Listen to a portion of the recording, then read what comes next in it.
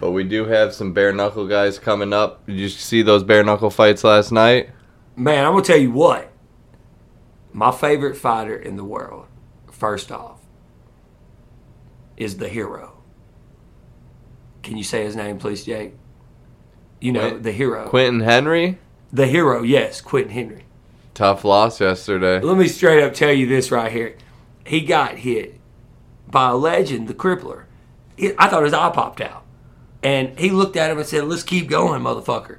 And then let me tell you what he did after his press conference. I watched his press conference. And I felt bad because they didn't have real good media there to ask the right questions they needed to ask. And they asked him about getting knocked out. And he said, hell, when I was 15, I'd have gave my left nut to be knocked out by the Crippler. That's a true badass. He said, I get paid to fight, not win. And, you know, in UFC, Dana White and them would kick him out, you know, if they said something like that. But, man, watch his fights, Jake. I know you're bare knuckle, but, like, I'm obsessed with bare knuckle because I'm more into that, and you're starting to watch it more. But you know who my favorite fighter is, too. The one that I really, really, really like. You know, he reminded me from the guy from the Daggum Hangover, Mr. Chow. That be that? That be that. I'm going to tell you what, man.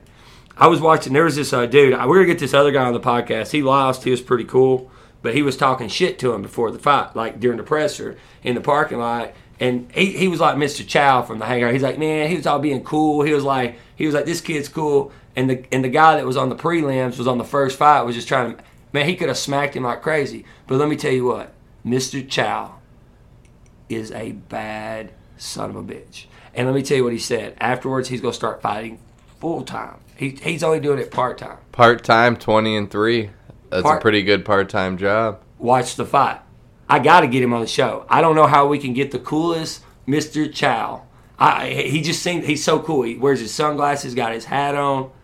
But what's his name? What's his name again? Because Jake, that be that. That be that.